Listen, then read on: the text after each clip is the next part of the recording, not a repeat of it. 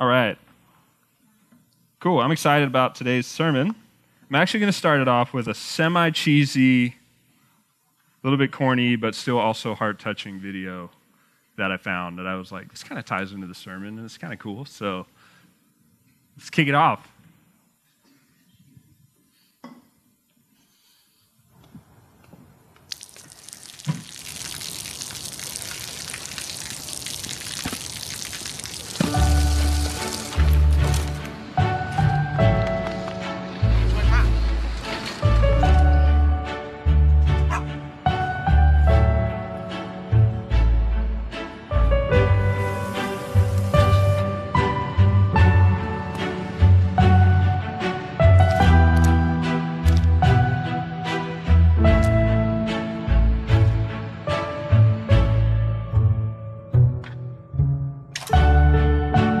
เขาจะได้อะไรถ้าเขาทำแบบนี้ทุกวัน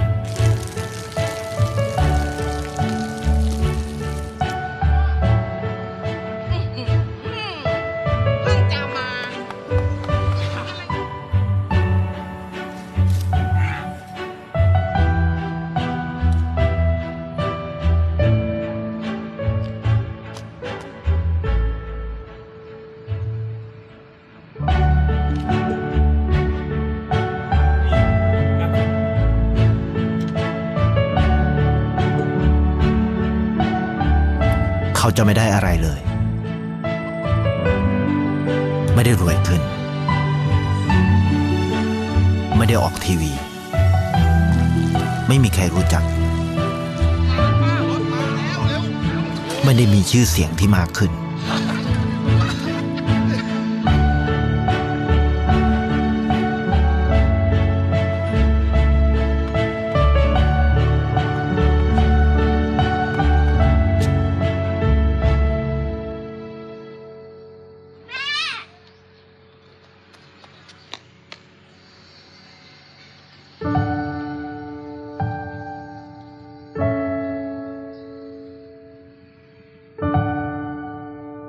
เพราะสิ่งที่เขาได้คือได้แค่ความรู้สึก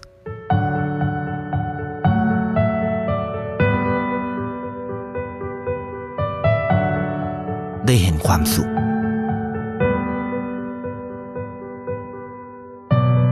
ได้เข้าใจ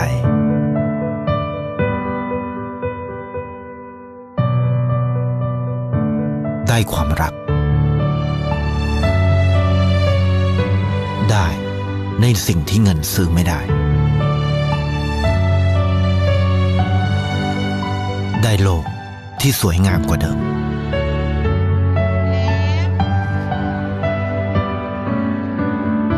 ในชีวิตคุณอะไรคือสิ่งที่คุณต้องการมากที่สุด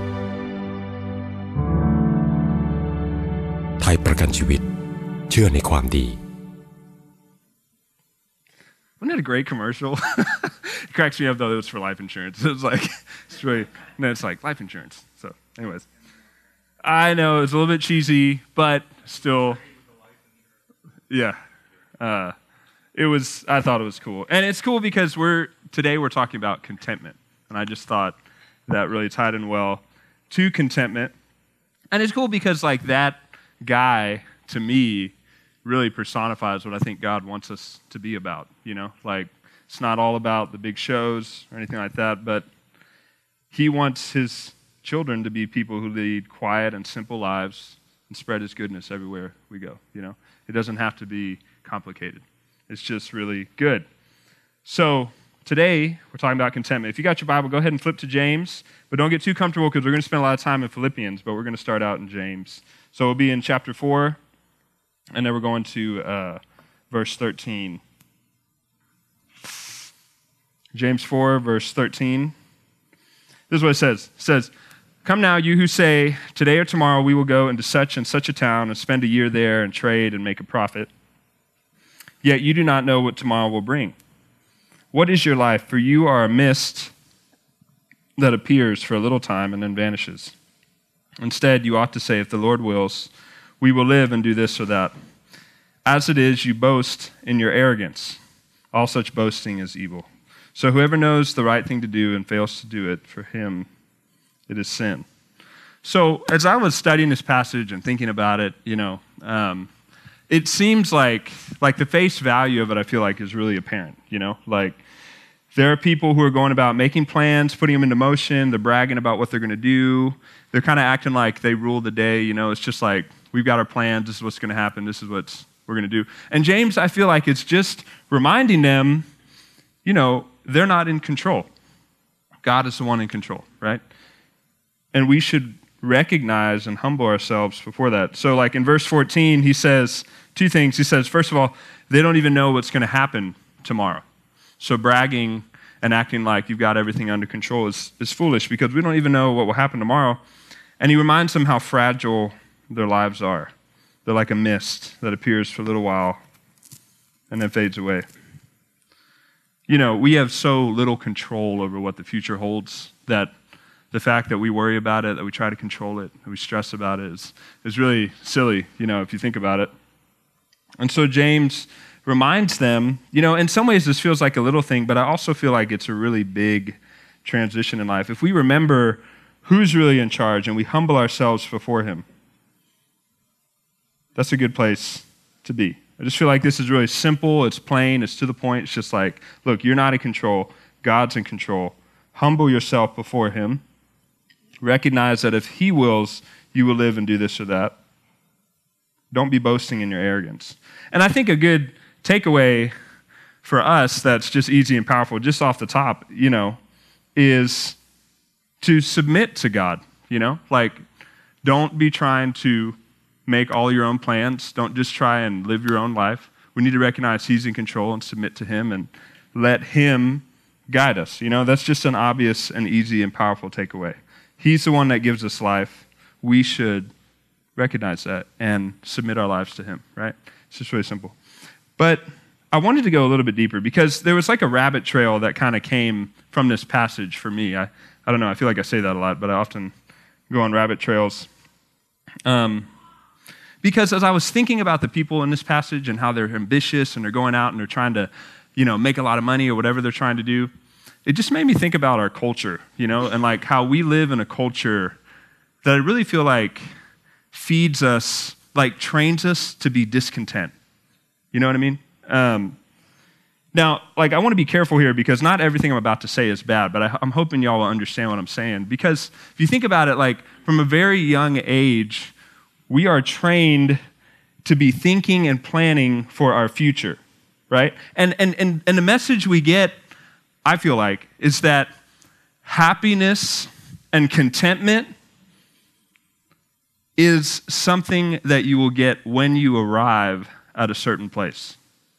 You know what I'm saying? Like, once you get to that place of financial, relational, personal status that you want to be at or that you think you should be at, then you will be happy and you will be content, right? Go to that slide of advertising, will you? You see it like in the advertising everywhere. It's like, I was cracking up on the elevator the other day because I was like, the way they do advertising is like, if you have this thing, it will make you happy. And so they show people who have this thing and they're just ridiculously happy. And so I got in this elevator and there's this old couple and they're like driving in a sunset, and they're just so happy. And it's like, book your hotel reservations early.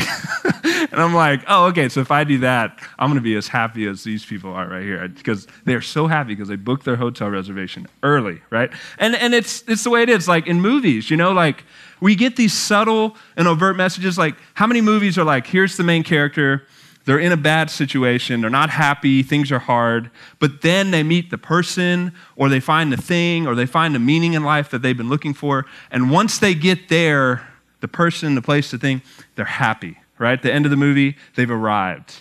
And that's kind of the message I feel like we get too, is like, once you get the degree, get the job, get the house, get the spouse. Ooh, that rhymed. Nice. Yeah, the cars, yeah, for sure. Then you will be happy. You will be content with life once you arrive. And so I feel like a lot of us, without even knowing it, we're in this constant state of trying to get there, wherever that vague there is for us. Y'all understand what I'm saying? You guys relate to that at all?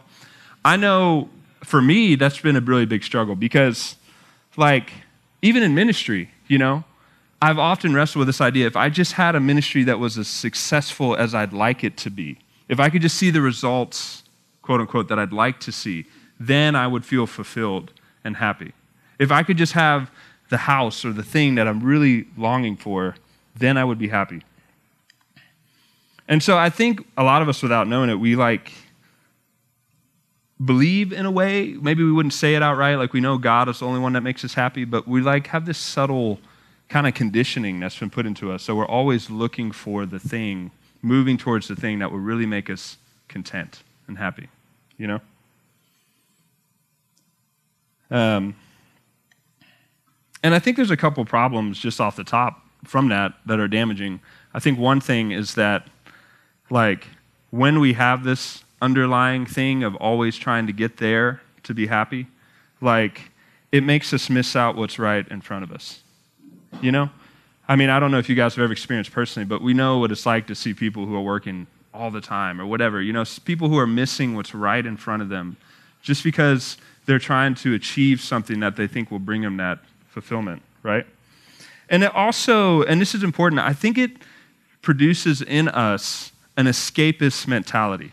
Because if you believe that happiness is out there, when things get hard in your job, when things get hard in your relationships, when things get hard wherever you're at, I think so many people duck out early on things that they really should hold on to and stay in the fight a little bit longer because they believe that what I'm looking for, the fulfillment I need, is out there. It's in another person. It's in another job. It's in another living situation. It's in another state. If I could just start over, then I could get what I'm looking for. It's always out there that happiness is. And so people run away from the hard marriage. They run away from the hard job. And I want to be careful because, talking about these things always take nuance. Because I do think, if you're in an abusive marriage, I wouldn't encourage anybody to just stick it out and tough it out. I think there's a lot of good times for separation, working things out, If you're in a bad job and God opens another door, that could be a sign from God. But what I'm trying to say is that sometimes we need to figure out, what are we operating out of? Are we operating out of contentment, or are we operating out of this idea that happiness and what I'm looking for is out there, Are we tempted to leave when we should stay because we are believing an idea that's been presented to us? So I really think understanding contentment is a really important thing. It's been important for me. I think it's important for all of us to know what is contentment, how do we get there? And so that's what I want to talk about today. And I think it's really important for us in our culture. So I want to talk to you for a little bit about Paul. And then we're going to look at the book of Philippians. So while I'm starting here, you can go ahead and go Philippians chapter 1. We'll spend the rest of our time over there. But what's cool about Paul when you study him in the Bible is you kind of begin to get a picture of who he was because we have so many of his letters. I just finished a book, and so much of what I learned about his life, the guy that the book was written about, you learn from his letters. And that's cool. In the Bible, you can do the same thing because as they're sharing what's on their heart, you kind of get an idea of who they are, what they cared about. And so Paul, in Acts 26, 4-5, this is the picture of who Paul was, and it's pretty cool. It says, "My manner of life from my youth, spent from the beginning among my own nation and in Jerusalem, is known by all the Jews. They have known for a long time, if they're willing to testify, that according to the strictest party of our religion, I have lived as a Pharisee." He said in another place in Galatians, he said, "You heard of my former life in Judaism, how I persecuted the church of God violently and tried to destroy it. And I was advancing in Judaism beyond many of mine own age among my own people. So extremely zealous was I for the tradition of my fathers." So I feel like Paul was one of those type A, Enneagram 1 personalities, he was a driven, strong individual. He was passionate, He was somebody who wanted to succeed, who wanted to ascend. I don't know if he was looking for something. I don't know why he was this way, but he was very driven, okay? And another interesting, at least that's what I see from here. I didn't know the guy. I'm just telling you what I see from the Bible, right? But another interesting thing I noticed about Paul is that it seems to me that he really struggled with being discontent, okay? So check this out in Romans chapter 7. He says, "What then shall we say, that the law is sin? By no means. Yet if it had not been for the law, I would not have known sin, for I would not have known what it is to covet, if the law had not said, you shall not covet. But sin, seizing an opportunity through the commandment, produced in me all kinds of covetousness." Now, it's possible that Paul just picked one out of random, in the middle of this discussion. But it's interesting to me that out of all the commandments, he picks this one. We see he's a driven person. We see he was zealous to achieve. And then he says, while he's talking about his own struggle with sin, he says, I had all kinds of covetousness in me. Like, I see in Paul this desire to achieve. He was looking for something out there. He saw what other people had, and he wanted it for himself. He wanted to be the best. He wanted to be the most zealous Pharisee. You get what I'm saying? Like, he struggled with covetousness. He was not content with where he was. He wanted to be over there. And he was chasing it like hardcore. And so what's amazing to me is when you get into Philippians, like this is who Paul was before he was saved, a covetous, striving, zealous person, right? Then you get into Philippians and he says this, which I think is so cool. He says, "Not that I speak of being in need, for I have learned in whatever situation I am to be content. I know how to be brought low, and I know how to abound. In any and every circumstance I have learned the secret of facing plenty and hunger, abundance and need. I can do all things through him who strengthens me." Isn't that cool? Like over here, Paul says, before I knew Jesus, I had all kinds of covetousness in me. I was not content. And now, in writing the letter to the Philippians, sitting in prison, he says, I've learned the secret to being content. That is really neat. And I think that's encouraging for all of us who live in a culture that tries to hammer in us discontent, We can also learn how to be content. So I want to just explore some things with you that I see in the book of Philippians that maybe will encourage you as they've encouraged me. The first thing I think we should take, and I encourage you to write some of this down and think about it. Contrary to the idea that contentment is something you achieve by getting somewhere, you achieve by getting the house or the car or whatever, I think what the Bible teaches is that contentment is learned right here. It's not something you get when you arrive somewhere. It's something you learn right here. And that's what Paul says. He says, I've learned in whatever situation I'm in to be content. Whether I like it or not, whether I'm where I want to be or not, I've learned how to be content.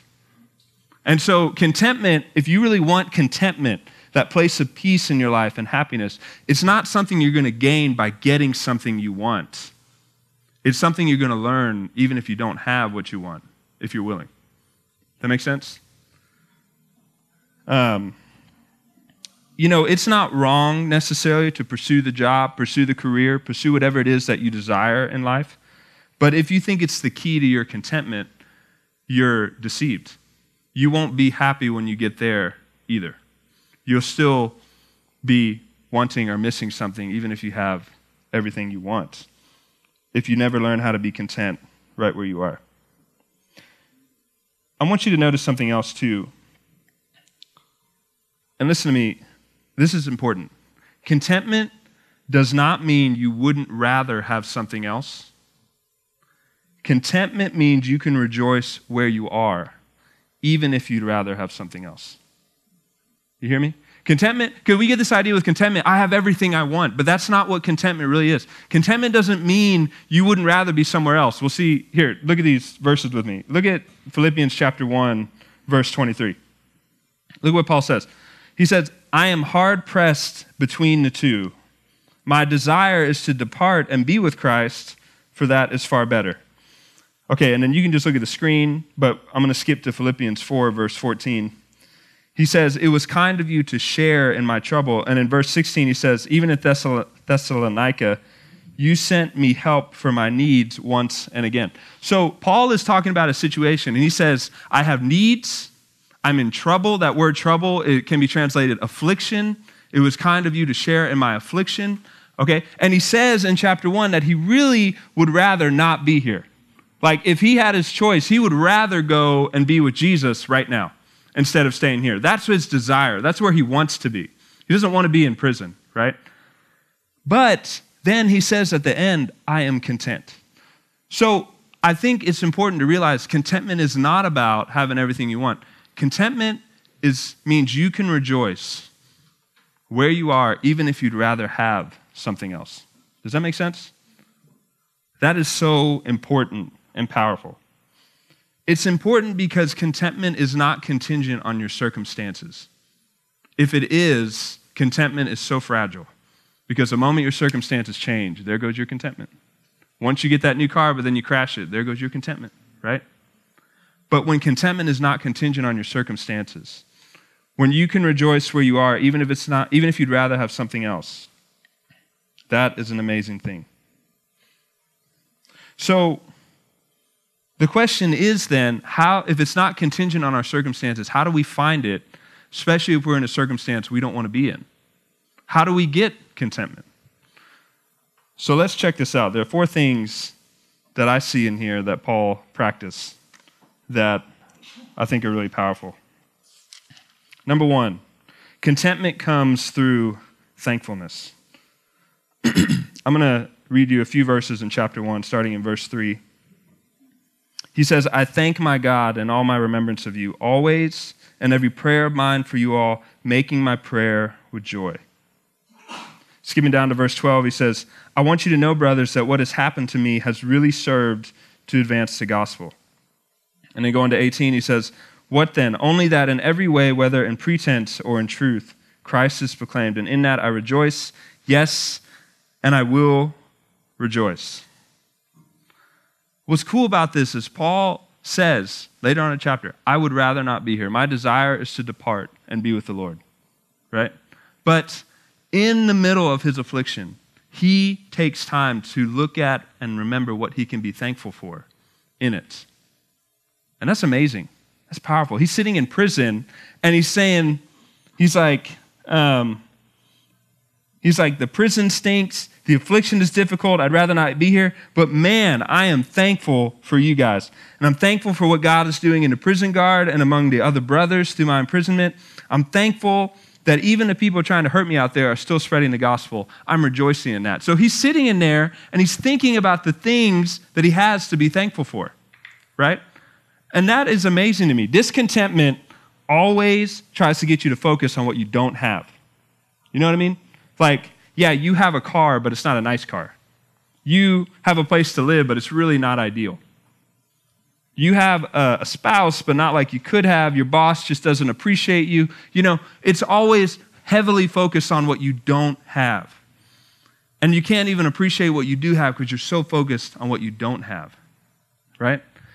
And thankfulness is a powerful antidote. To sit back and be like, yeah, you know, because you don't have to ignore the difficult thing. It's not like you just gloss it over. It's not saying you don't have difficulty with your spouse. It's not saying your job isn't difficult, right? You can look at your job and be like, I have a difficult job, but I am thankful for this, this, and this. I am having difficulty with my spouse, but I am thankful for this, this, and this, right? Thankfulness is powerful to help you find contentment even if you're not where you want to be entirely. Now, it's not the whole key, but I think it's a big part of it. Thankfulness is huge. And I want to say thankfulness is not always easy, especially when you're going through a very difficult situation. I know people who are going through extremely difficult situations where I'm like, I'm a pastor, and I don't know if I could handle it the way you're handling it right now, to be honest. I might have checked out a long time ago.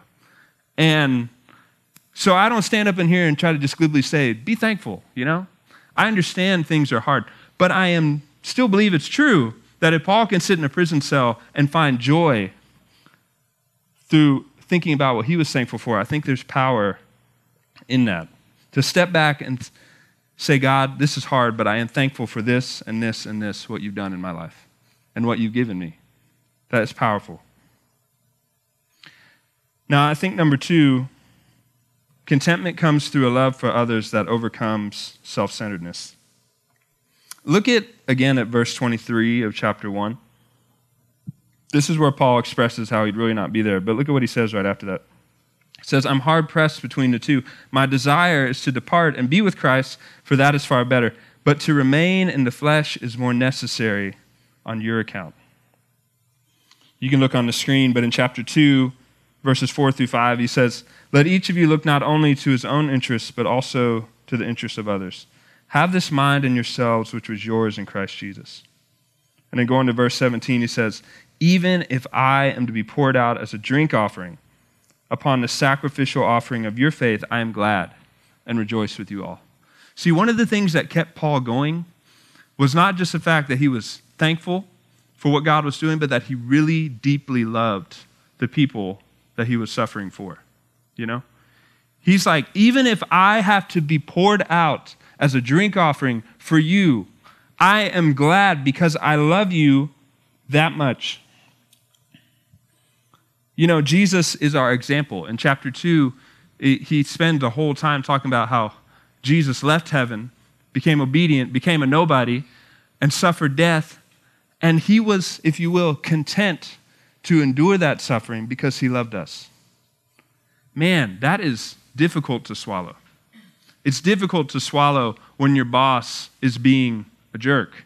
It's difficult to swallow when your spouse is being a jerk. It's difficult to swallow when you are in a difficult situation, right? And it's so easy for us to just say, man, I'm out. I'm getting out of here so I can find something that makes me happy.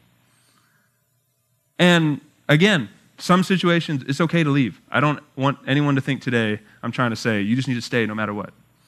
But what I am saying is that it's good to ask ourselves, what does love call me to do? What does love call me to do in this situation? Does God have me in this job to be a light because these people need him? Does God want me to stick it out when things are difficult in my marriage, in whatever relationship I'm dealing with? Love is the key. The next one is contentment comes through trust in God's plan. In chapter 1, look with me at verse 19 and 20. He says, I know. You remember, he's talking about being in prison. He's talking about, and this is what he's referring to. He's talking about being in prison, everything he's going through. And he says, I know that through your prayers and the help of the Spirit of Jesus Christ, this will turn out for my deliverance. It is my eager expectation and hope that I will not be at all ashamed, but that with full courage, now as always, Christ will be honored in my body, whether by life or by death. Paul finds contentment here because he knows that God is going to work this out for his good. Discontentment always seeks to get us to doubt God, Not only does your situation suck, but if you don't do something about it, it's never going to change. It's never going to be good. Sticking it out is the worst idea you could do. You just need to get out. You need to change, right? Brandon had something good to say. We were talking about contentment. I was actually hoping he would share with me, but maybe I'll get him to do it later. But he said something really good. He texted it to me, and I added a comma, but this is a quote of what he said. He said, Yeah. A sense of contentment must be nurtured first by a sense of confidence. I actually put it third, but whatever. So, a sense of contentment must be nurtured first by a sense of confidence. This confidence is regardless of the possibilities that could occur in your life to bring you down. God is working in the background. And Paul is content to be there in prison, to suffer this difficult situation, because he knows that God is going to bring good out of the situation. He knows that. Like he says, what does he say? I know that through your prayers. It's my eager expectation and hope that I will not be at all ashamed. Christ will be honored in my body. When we're in a difficult situation, we tend to doubt God's love for us. Sometimes we even think God is punishing us. God put me in this job because he's mad at me. God put me in this situation because he's mad at me, Discontentment thrives on the fear that if we don't do something, nothing will ever change. But I just want to encourage you, from this, you can know God is working. When you surrender yourself to God and say, God, I want to be where you want me to be, even if it's difficult. I want to find contentment in difficult situations, even if it's not where I want to be. It's where you want me to be. God is going to work it for good. We can know that. God hasn't forgotten about you. He's not given up on you. Look at number 4. Contentment comes through surrender to God's will for your life. Chapter 1, verse 21 of Philippians, it says, "For to me, to live is Christ, and to die is gain." Following Jesus' example, Paul surrendered his life to God's will. See, I think contentment can really come in our life when we can say, Jesus, you were willing to enter uncomfortable circumstances out of love in order that we might be saved. And God, if you want me in an uncomfortable circumstance in order that good might come out of it, I am willing. That's what Paul's saying. He's like, God, if you want me here in this prison, if that's what's going to advance the gospel, I'm willing. I'm content because I am thankful, because I love the people that you called me to serve. I trust you, and I'm surrendered to your will. That's how we can find contentment. Let's say you're in a difficult job, and you don't want to be there, but you feel like God has called you there for some reason. I'm just throwing an idea out there, okay? When you can say, God, I don't like this place. I don't want to be here. I don't deserve the treatment I receive, but I'm thankful for what you've given me here. I love the people here that you're calling me to minister to. I trust you to work everything for good if you want me to stay here, and I'm surrendered to it if this is what you want me to do. That is how you will find contentment in that job. You understand what I'm saying? It's not easy. Again, it goes against our grain to think that God would ever want us to stay in a difficult job, you know? But we're not here to just make money. We're called to be missionaries. So, again, it's like, what does God want us to do? I put this as kind of sort of a summary of what I feel like really is all we're talking about. Contentment, it comes from knowing that you are in the center of God's will and being surrendered to that in your life. When you want God's will above all others and you know that's where you're at, you can be content, even if it's hard. When you trust God's will, even if it's not what you want, you can be content, even if it's hard. Because you know that is where God wants you to be. You know He's there with you. You know He's going to work it for good. He's going to help you. You can be content. Now again, I just want to stress, it's not like if you're in a bad situation, you have to stay there or you're messing something up. That's not what I'm trying to say, right? But I think it's good for us to stop in this culture that always encourages us to leave the hard situation and find something better out there and kind of recenter, like, God, what do you want me to do with my life? Do you want me in this job, God, even though I don't like it? Do you want me in this situation, even though I don't like it? These people around me that I'd rather just get away from, do you want me here? Right? Because if you do, and that's the center of your will, I trust you, God, and I'm willing to stay here. I can be content here, even though it's hard, because I know you're in it. So I think really this sermon is a call just to ask yourself some hard questions, to consider what it is you're dealing with, and ask God to help you figure out, is this a place to be content or is it a place to leave? I want to share with you 4 questions. Again, they're kind of long. You can take pictures of them or you can write them down, whatever you want to do. But I think I'm kind of hoping this will be something you can take home and kind of meditate on and think about.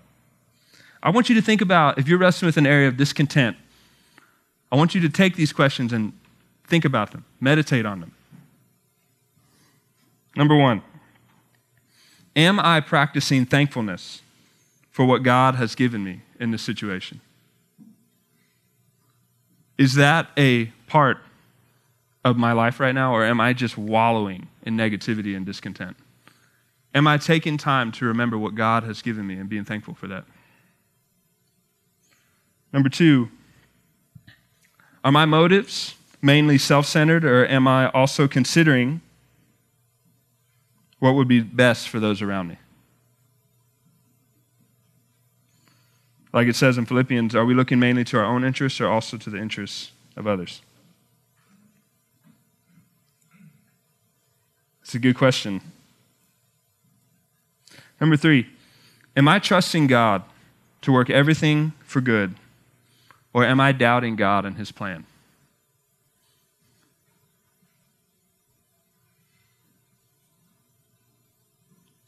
Number 4, am I truly submitted to God's will for my life? Or am I trying to create and control my own future?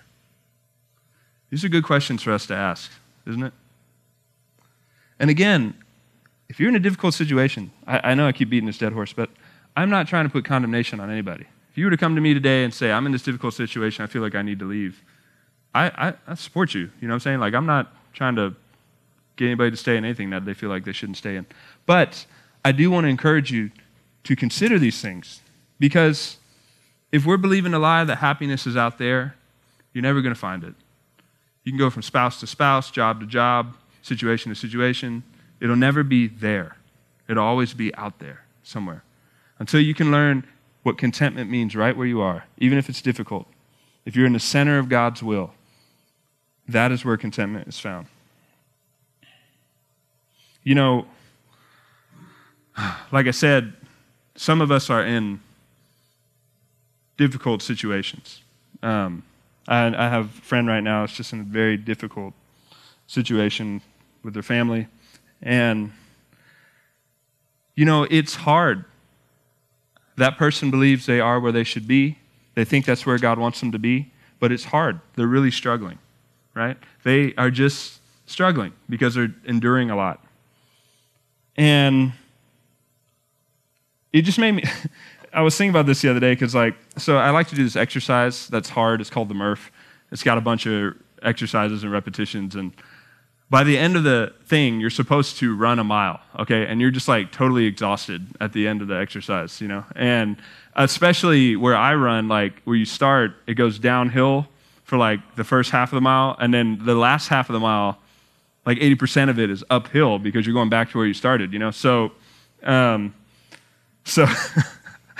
going so slow on that last mile, you know? I'm barely moving. I think a turtle put his blinker on and passed me when...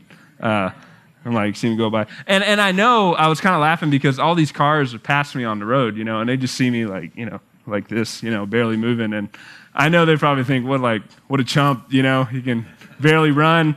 But the thing that got me is they don't know what I just went through. They don't know what I've endured to get to that point. All they see is me moving a little bit, but I know I'm still moving. For a lot of people, they'd be lying on the ground by now, but I'm still moving. I'm not trying to brag. I'm just saying, the point of what I'm getting at is some of you might be going through some difficult things. You know it's where you're supposed to be, but it's hard. And other people might not look at you and think you're admirable or whatever, but God sees you. He sees that you're still moving in this difficult situation.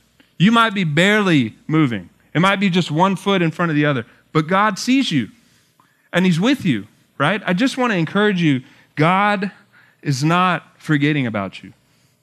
You know, it's hard. The video in the beginning was cool because he gets to see the tree grow and the girl goes to school and, you know, he gets a dog and the lady gives him a hug. But sometimes in life, when you're doing the right thing, you don't get to see anything for a long time, right? It's just the same old grind. They're not changing. The situation's not changing. Everything's the same. And you just feel like you're just barely trying to make it one step in front of the other, right? I just want to encourage you that God sees you. He's not forgetting about you. He's proud of you for trying to do what you know is right, for trying to find that contentment, even though it's hard. You understand what I'm saying? Ultimately, contentment comes through Jesus' help. I love what Paul says here to wrap it up at the end. He says, Philippians 4:11, he says, I've learned in whatever situation I am to be content. I can do all things through him who strengthens me. That's really what it is, right? Where do I find the thankfulness? Where do I find the love?